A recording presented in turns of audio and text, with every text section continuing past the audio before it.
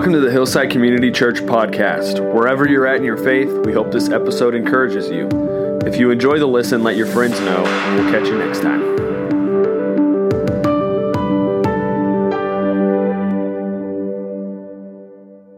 Good morning.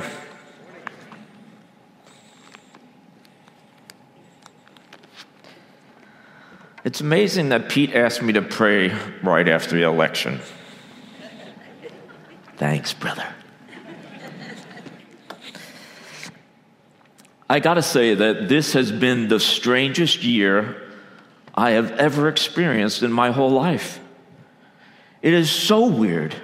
There's things that are happening, like I walk down the street sometimes and I see people in masks. It's almost like, what has happened to this country? And now with this pandemic and the election, and even though the election is over, it's still not settled. And so many people lose their peace because of what's going on around us. When Pete has been sharing over these weeks about what's been going on and where the church stands and things of this nature that's going on around us, we need to see that the church is other. It is not this country. Even though America is a great place to be in, I wouldn't move away because of things that are going on. But the matter is this. This is not our home. We are sojourners here. We're passing through. But we are also ambassadors for Christ. We are here for a purpose. And one thing that has not changed over all this time, God's purpose is still the same. It is still the thing that God wants to use us in. Like my granddaughter sang, I don't know why he needs me, but he wants me. And it's the same thing with you, because he uses his church to do what needs to be done. We cannot allow what's going on around us to distract us. The enemy uses that as a ploy to get us off track of being those ambassadors for the Lord Jesus Christ. In the book of Ephesians, in the 3rd chapter, it talks about purpose, and he mentions this thing, the mystery. This mystery that's been hidden for ages. No one knew what's going to happen. No one knew what this Redeemer would look like. No one did except the Father. And now we are privileged. We are privileged to be part of this mystery. Christ Jesus, the Son of God, comes to save the world. God was in Christ reconciling the world unto himself. We are part of that. The Old Testament and all the saints before us didn't know what it was like to actually know the Lord Jesus Christ. You see, everyone who's come to faith in him, in the Lord Jesus Christ, you are called to this purpose. You belong to him, and he loves to use us, the church, to do what needs to be done. This is a great purpose. God did not save us to keep us from going to hell, even though it's a great thing. But God has so much more. There's something else God wants to do in this church, especially now as we see things going on. I don't know. I don't know what's going to happen in these next years. We don't know, but his purpose remains. I just want to read something in Ephesians. This is the first scripture we have here.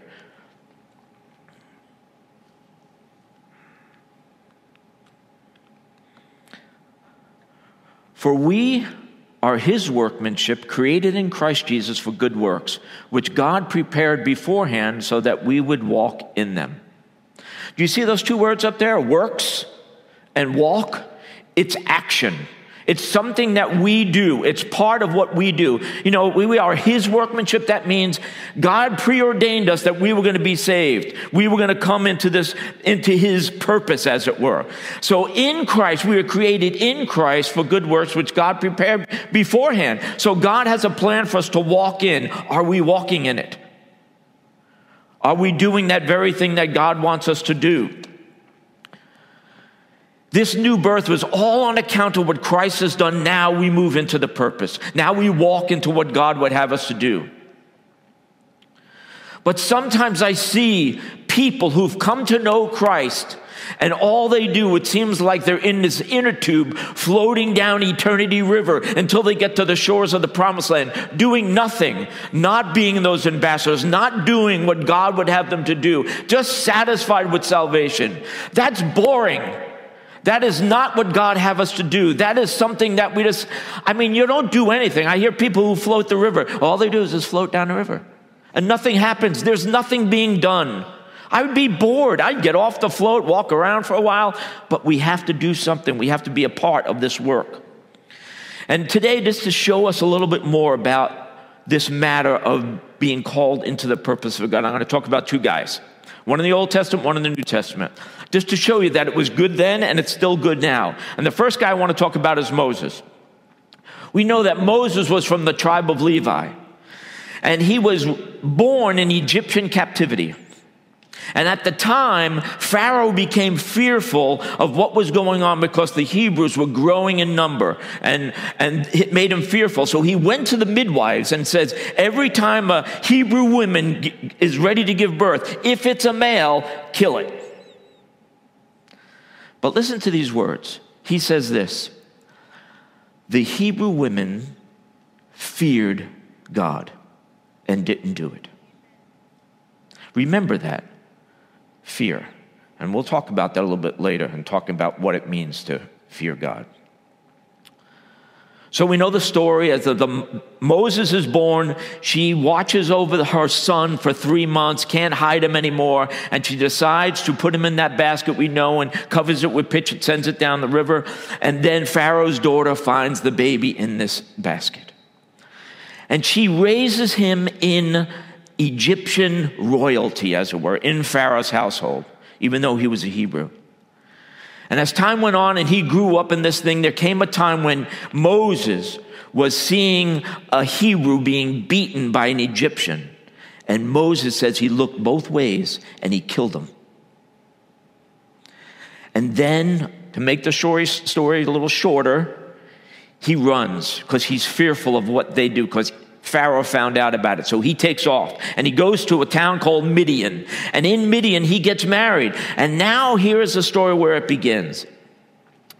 Moses now is shepherding his father-in-law Jethro's flock on the west side of the wilderness right by Mount Horeb, which we'll find out later on is Mount Sinai, where Moses is given the 10 Commandments and the law.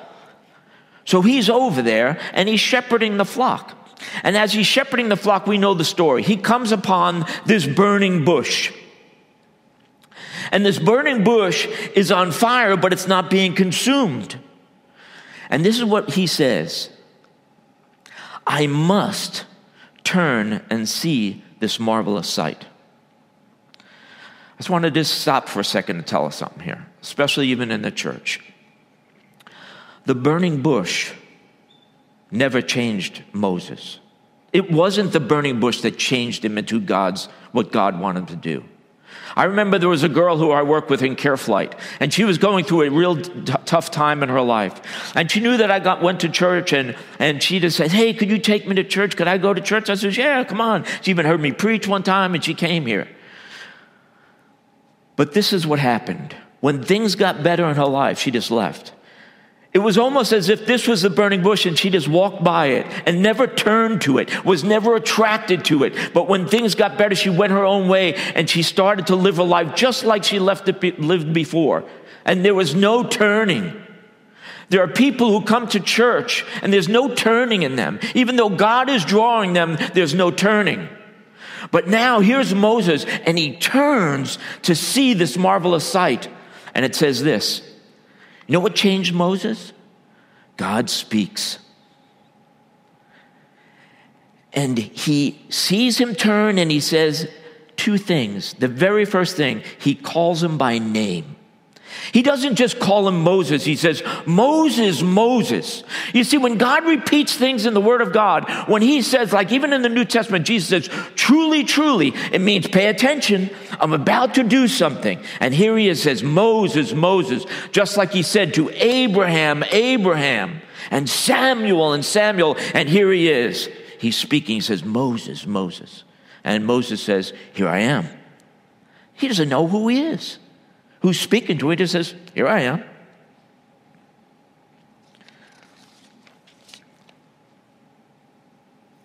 Let's read this next scripture here.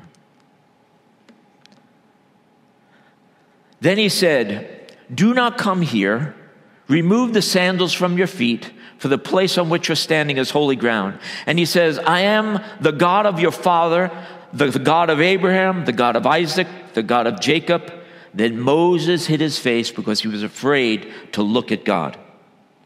You know what happens? After he calls Moses, the first thing he mentions now is that he says, don't come any closer, for the ground which you are standing on is holy ground. When God calls you, we need to know that he is holy. You see, God is holy all the time. And when he comes, and when you come into his presence, we can't always think, God is so loving and caring. No, there's a balance. There's a balance between holiness and his love. There's grace and mercy, yet he is still holy. And he needed to let Moses know, don't come any closer until I get to tell you who I am. And take off the sandals off your feet. You see, in those days, it was a sign of humility to take your shoes off. And that most servants in those days walked around barefoot because they were humble and there was humility in their lives. And now here he is. He says, don't come closer. And then he says, remove your sandals because you are standing on holy ground. God is holy. And when you get called into this purpose, it's a holy purpose. It's not my purpose. It's his purpose.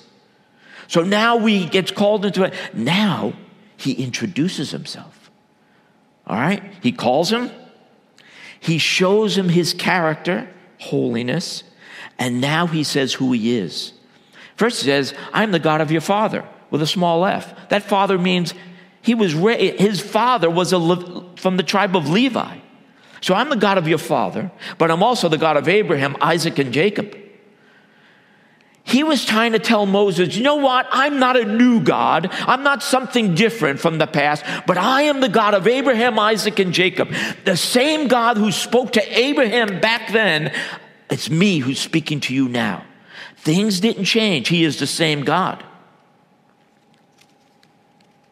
And then it said, Moses hid his face because he was afraid to look into the face of God. See, fear is the beginning of wisdom.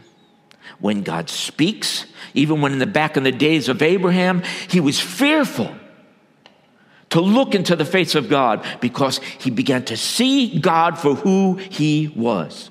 A holy God, a majestic God, a God full of power, yet loving. This is who Moses doesn't want to look into his face. That fear at the beginning of wisdom, that fear is the fountainhead of wisdom. Wisdom comes from first seeing God for who he is, and then wisdom comes in. And you see his majesty. It's a sobering thing for us to see God for who he is. Do you remember in the book of Revelation that John, the disciple whom Jesus loved, would rest his head on the breast of Christ, and they had an intimate relationship. They knew each other very, very well. And then on the Isle of Patmos, even though he knew Christ, he didn't know him as the resurrected Christ. And as he is beginning to see him, he says, and I turned around to hear this voice, and this voice that was speaking behind me, and I looked, and there he was, clothed in white linen, with a golden sash, eyes of flames of fire, and out from his mouth came a two-edged sword. Oh my gosh, he says he fell down like a dead man. This revelation changed him. Now God is able to speak the book of Revelation to him, and he begins to speak to him, and he sees him for who he is. He was so fearful, even though he knew him, but he didn't know the creator, the awesomeness of who he was. And now God is going to use him in that. And the same thing here. He says to Moses, I'm the God of Abraham, Isaac, and Jacob. You know what? 400 years ago, I spoke to Abraham and said this, your people, my people, are going to be in captivity for 400 years, and then I will come and deliver them. Moses, it's 400 o'clock. It's time. I'm coming to deliver them. God reveals his purpose. A little passionate here, sorry. And God says, I've seen the affliction of my people. See, God's not blinded. He knows what's going on. If you feel afflicted today because of the world situation, God sees it.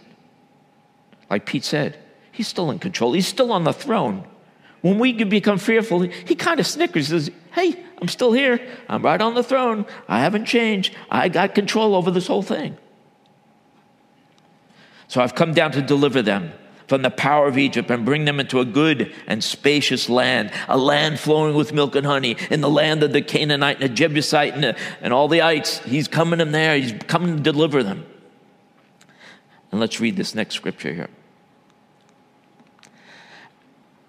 This is what he says to Moses. Moses sees that God is going to do this very thing. Doesn't know what's going to happen next. And he says, come now, Moses, and I will send you to Pharaoh so that you may bring my people, the sons of Israel, out of Egypt. You think Moses is a little nervous that he's going to be sent to Pharaoh? All this time he's thinking that God's going to deliver him. Saints, listen. God calls us the same way. God decides to use us to do his purpose. And yet, the very next verse, you know what he says? He's nervous. Moses is nervous. And you know what he says? I will certainly be with you. He doesn't send us out without us being led. He's going to lead us. His purpose is that he's going to do it, but he's going to use us.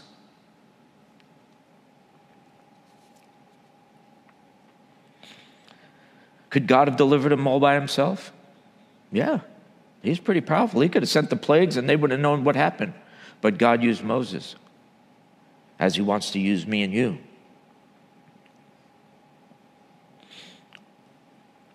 Now I want to talk about the next guy, Saul. Saul of Tarsus, not Saul the king, Saul of Tarsus. Saul had a purpose. And his purpose was that he was going to bring all these people who are in the way, that was they call Christians, part of the way, bring them and capture them and bring them back to Jerusalem, bound, so that they could be persecuted for what they're doing. That was Paul's idea of what his purpose would have been. Things are about to change. So he goes to the high priest and gets these letters that he's going to bring into Damascus. Now, Damascus had a great population of believers there. So he wanted to go into Damascus with a letter of authority to say, I'm coming to get these people. So him and his guys start heading that way. And when he gets right before he gets to Damascus, on the way, he meets the Lord Jesus Christ. And I'm just going to read some scripture for us here, just a little bit, just so I'm not going to put it on the screen, but listen what happens here.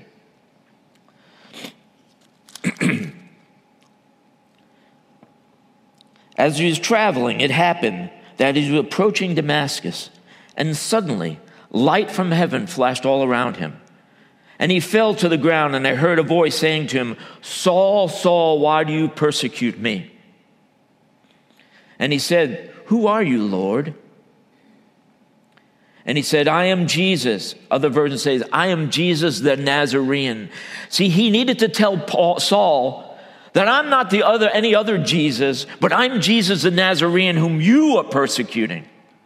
So Paul needed to know for sure who this was. And right then and there, he must say, Jesus has risen from the dead if he's speaking to me.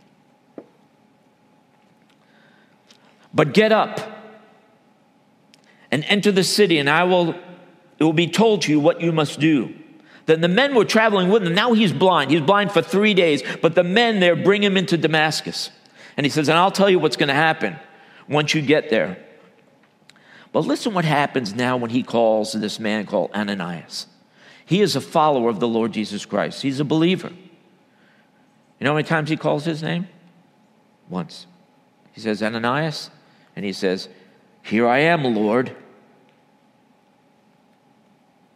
And he said, the Lord said to him, get up and go to the street called Straight and inquire at the house of Judas for a man from Tarsus named Saul, for he is praying. And he has seen in a vision a man named Ananias coming and lay his hands on him so that he might regain his sight. Now listen what Ananias says, because he doesn't know what God is going to do. But Ananias answered it, said, Lord, I've heard many things about this man, how much he harmed your saints in Jerusalem. And here he has the authority of the chief priest to bind all who call upon your name. But the Lord said to him, listen to these words. Saul is a murderer. He is one who is going to take and try to destroy what God is doing in these people. And he says this, go, for he is a chosen instrument of mine.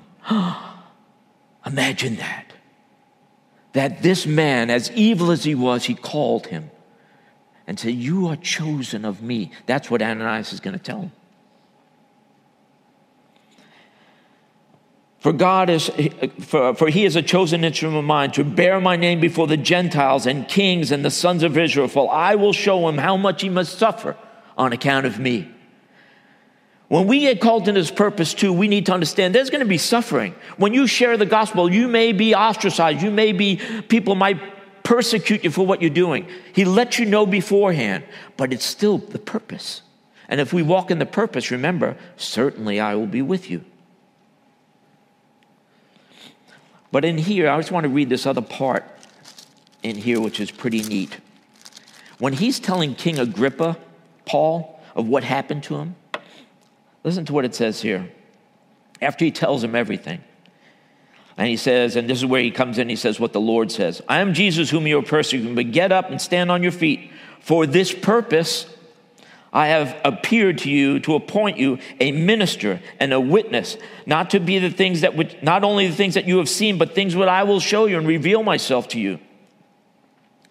And I will rescue you from the people whom I'm sending you to. I'm sending you to the Jews and I'm sending you to the Gentiles. They're going to try to get you, but I will rescue them from them.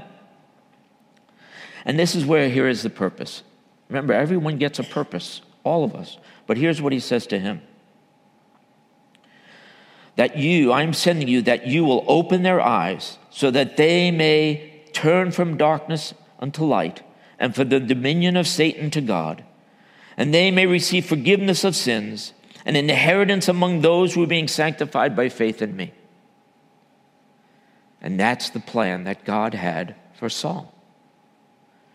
Do you know what Saul said at the end? He's speaking to the king. He's lived most of this time now when he comes before this king. And he said these words. He said these words. King Agrippa, I was not disobedient to the heavenly vision. Can we say that? Can we say that we have been following God just like Paul has been? And we could say, I have not been disobedient to the heavenly vision. Are we doing the things that God has asked us to do? Are we doing the very things? Are we being those ambassadors for the Lord Jesus Christ? He's calling us to that. You know, even when he called Saul, he called him twice. Remember, Saul, Saul. You know what it says in the King James version of this? In Acts 9, it says that when God spoke, he says, he was trembling and astonished. Trembling because he's being spoken to, and astonished that it's the Lord Jesus Christ who's alive.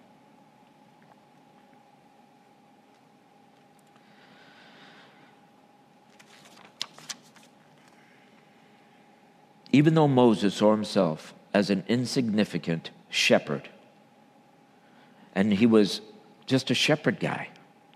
And then Saul, who was full of himself, he thought in his zeal he was doing the right thing. Yet God calls him. There's no excuse for anyone when it comes to the Lord's call. You could be a murderer, or you can be a humble shepherd, or doing whatever you do. The call goes out. Are you turning? Are you turning to have God speak to you? These are written for us who believe. But in order to live this purpose, and this is going to come to I think if you wanted to listen to anything that I said today, this is the part. So I'm going to say truly, truly. Okay? But in order for us to live in the purpose of God, we need the wisdom of God. Because my wisdom and your wisdom is different than God. Listen to what it says here. In Isaiah, in the 55th chapter, we all know these verses here. And he says, "For my thoughts are not your thoughts, nor are your ways my ways, declares the Lord. For as the heavens are higher than the earth, so are my ways higher than your ways, and my thoughts than your thoughts." God is so different than us, but sometimes in our common sense, we think that we got it all together. In order to get the wisdom of God, you need to come to a point and see in your life that you are destitute when it comes to the wisdom of God. We need that wisdom. Our wisdom is anemic, and it's insufficient to do his purpose. Without faith, it's impossible to satisfy God. He wants us to have faith. We need to trust in him in everything I do. Sometimes I find myself when I'm sharing the gospel with people at work, even at this new place, I'm working part-time at Cabela's. When I'm there and I share the gospel, sometimes I start the same sentence every time for everyone I speak to. Hey, you go to church? Every time. I don't have another way to do it. But God is saying everyone needs to be met where they are. In order for us to do that, the wisdom of God has to come in so that we speak life. That we're not going through these rituals that we do thinking that that's what it's all about.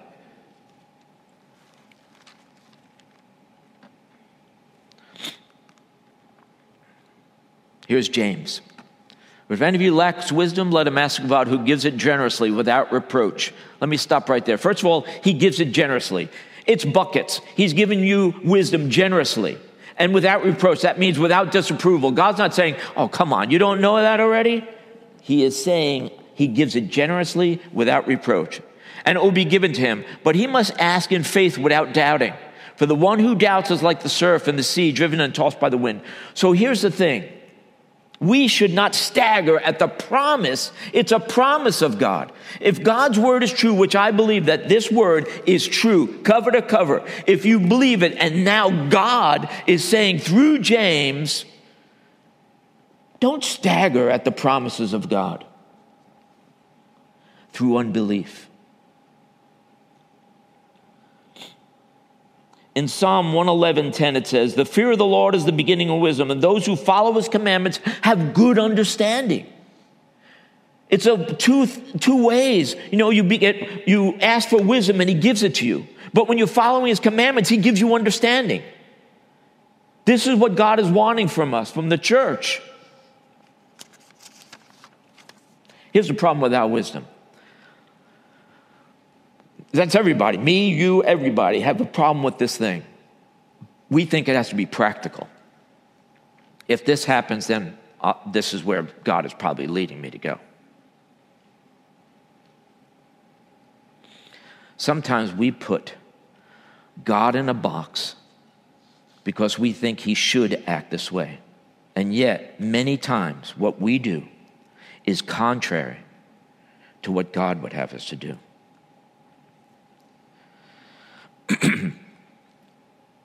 Jesus says this in 16th chapter of John's Gospel. He says, "The Spirit takes what is mine and he declares it to you." He wants to speak into your life. Just believe. We have to believe in him. He is so truthful, so wanting you to be in his will. When you look at how God worked, some things we'd say, what? When he went to Jericho and they went around the city that last day 7 times and the walls came down, what military leader would ever think, yeah, that's a good way to do it? It had nothing to do with what he did as much as he was looking for obedience. God was the one who pushed the walls down. It had nothing to do with the weirdness of it all. When Jesus came upon the man who was born blind, and his disciples said, was it the sin of his mom or dad? How come he's blind? He says that God's glory, Jesus says, might be manifested. Here's God's wisdom. Jesus made spittle out of the dirt in the ground and rubbed that mud on his eyes. Any optometrists in here think that's a wise thing to do?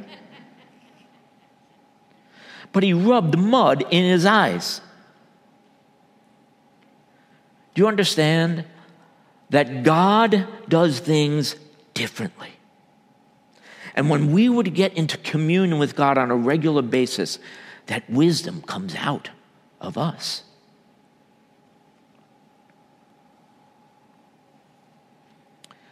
I wrote this down.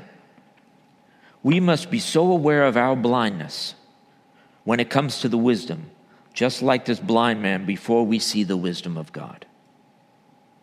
We got to see our blindness. Just like Saul was blinded for 3 days because he thought he saw what God wanted him to do. And God when Ananias came to him and he said, Brother Saul, receive your sight. And those scales came off his eyes. And he says, and you will be filled with the Holy Spirit. Now things change. Paul is being changed. One other story I'll tell you. I just started working at Cabela's a couple of months ago. And I wanted to get in the hunting department because I hunted for most of my life. And I love to hunt. And I said, yeah, that's a good place. Put me in the hunting department. Within 2 days, I was in the weeds. People were asking me questions. I says, I ain't got a clue, brother. I said, I got to go get some help. So I go and find somebody because, they ask me about black powder and what primers to use and this and that. And I'm saying, oh my gosh, how about this reloading equipment? Not a clue. I didn't know that was part of hunting. Well, here I am. But what I ended up doing is I started spending time with guys who were seasoned in that department, who knew exactly what needed to be done. And I listened to them. I watched how they talked to people. And before you know it, I began to talk just like them. And I got to find out things. And the more time I spent with them, the more time I knew about black powder and reloading. Stymied here. But the thing is that what God shows me there is that I need to be in his presence. I need to listen to him. I need to be in his presence. It says in Proverbs in the 2nd chapter, it says this, cry for discernment. He doesn't say ask. He says cry out for discernment. Lift your voice for understanding. Seek it as for silver, seek it as for a hidden treasure, that you would get this wisdom. And then it says this, then you will discern the fear of the Lord and discover the knowledge of God. See, when it speaks about the knowledge of God, it speaks about intimacy. When Isaiah saw God, he says, I saw him seated on the throne, high and lifted up. And you know what he says? I am undone. Because he saw himself for who he was, and now he sees the King of Kings. And he says, I am undone. I have a man with unclean lips. When I was young in the Lord, I had such a hunger to know him.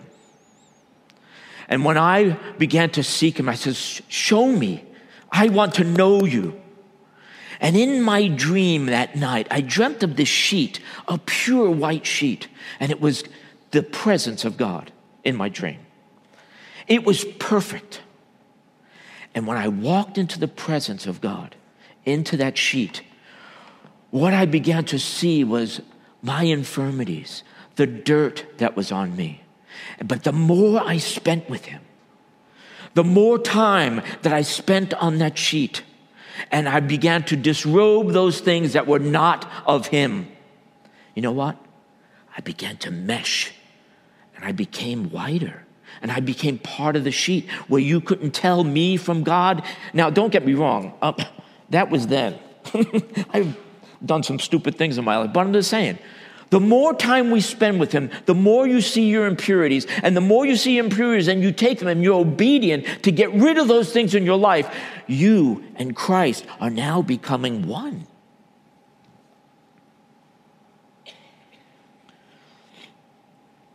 Remember I told you about Ephesians 3 and the eternal purpose of God? Part of that eternal purpose is also in Romans. And I want us to read it. We love this scripture, and everybody quotes it, but never one goes to the next verse. Listen.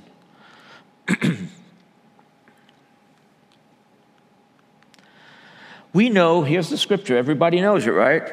And we know that God causes all things to work together for good to those who love God. Remember that part. To those who are called according to his purpose. There's that purpose word again. Now here is the part that I want us to listen to. For those whom he foreknew, that means he knew you. Way back, even before you were born, he knew you. He also predestined to become conformed to the image of his Son, so that he would be the firstborn among many brothers and sisters. It's God speaking here. He talks about his Son being the firstborn so that we would be like him, conformed into his image. God is wanting us to conform to his Lord, the Lord Jesus Christ. And it is something that you can't do. We have to cooperate, but it's God who's going to do the conforming. And what happens is, as you spend time on that white sheet, as it were, you're becoming more and more like him.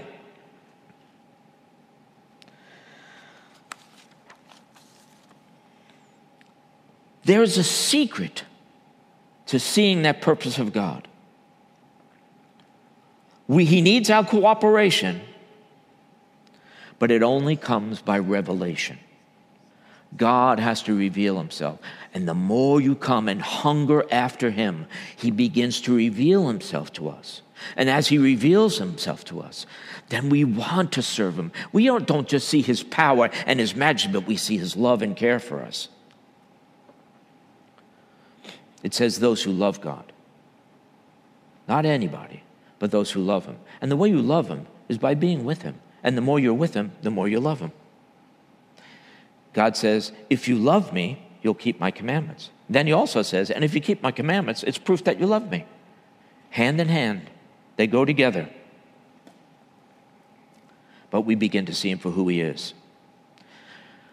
The Lord Jesus Christ, in his high priestly prayer in John 17, in 3 places, he says that, Father, that they would be one just like we are one. And then he says it again, that they may be in me as I in them and you in me.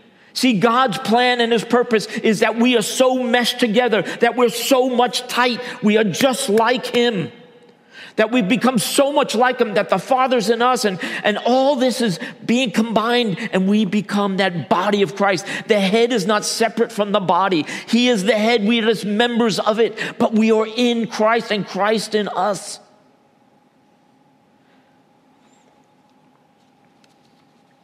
Do you think the Lord's Prayer, when he spoke that to his Father, wasn't answered? It was. That prayer is answered. We just have to live in it. Now, this wisdom, let me say something. This wisdom, don't think that every morning you get up, oh, God, give me wisdom. Next day, oh, Lord, give me wisdom.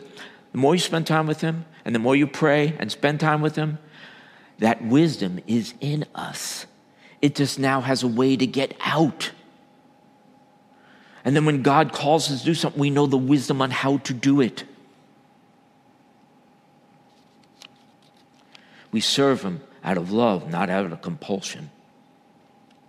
You know, it's amazing what Paul says.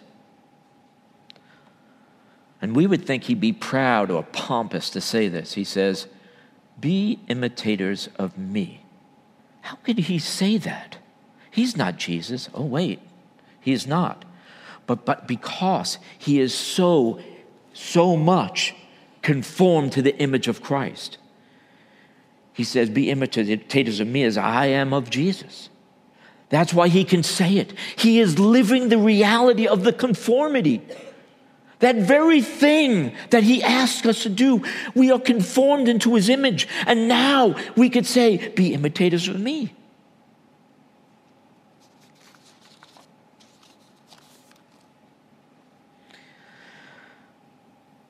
Now we see, and Paul says these words in Galatians, the reality, once you are conformed into his image, and it's a process. It's going to take us until we hit the grave. Some of us getting there sooner than others, you know what I mean?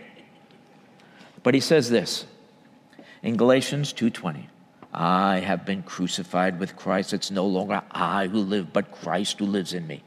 That Christ is living in me. It is now coming out. Christ Jesus, his nature, his character, and his wisdom come out of us because we're spending time with him. It's no longer I who live, but Christ who lives in me. And the life that I live now, I live by faith in the Son of God who died and gave himself up for me. Because of the great love with which he loved me, I can love him back. And now he makes us conform to where we're one with him. We're moving in that direction. Now that wisdom comes out, it exudes, comes out of us because of our relationship with him.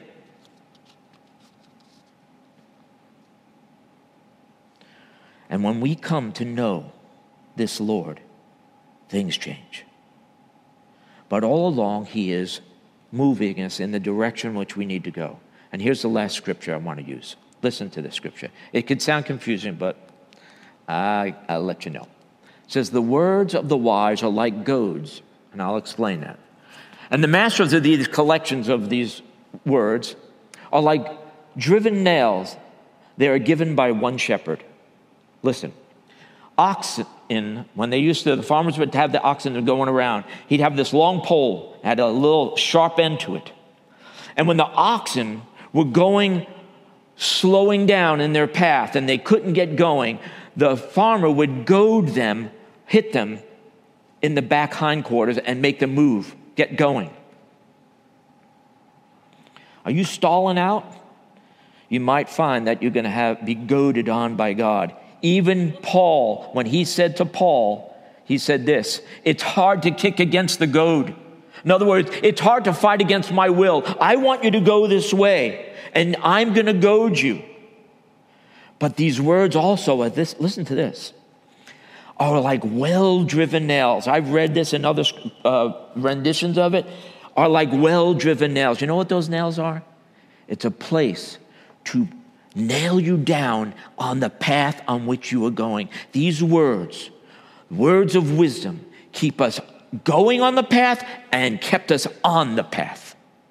That's how much he loves us, because we are prone to wander. But God has a way to goad us and to nail us down. Are you spending time on the sheet? Are you spending time in his word? The more I read, the more I know him. The more I know him, the more I love him. It's something that he does. I said at the elders meeting last week, a couple of weeks ago, there's something something spiritual that naturally happens. You spend time with him, you're going to know him. And the church grows, and we as individuals, members of it, grow in the knowledge of him. And that changes everything. So remember, whoever's president, it doesn't matter. We got a purpose. Stay on the path, or you'll be goaded, and he'll nail you down and keep you where he needs to go. Let's pray.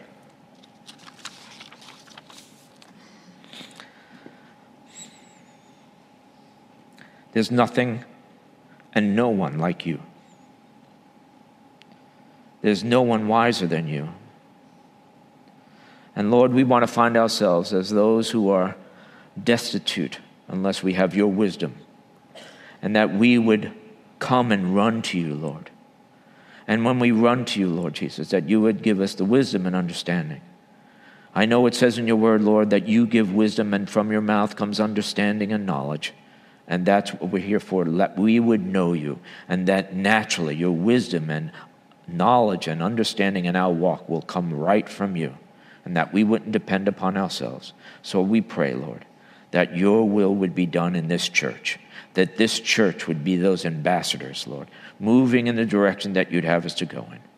And we ask all this in Jesus' name. Amen.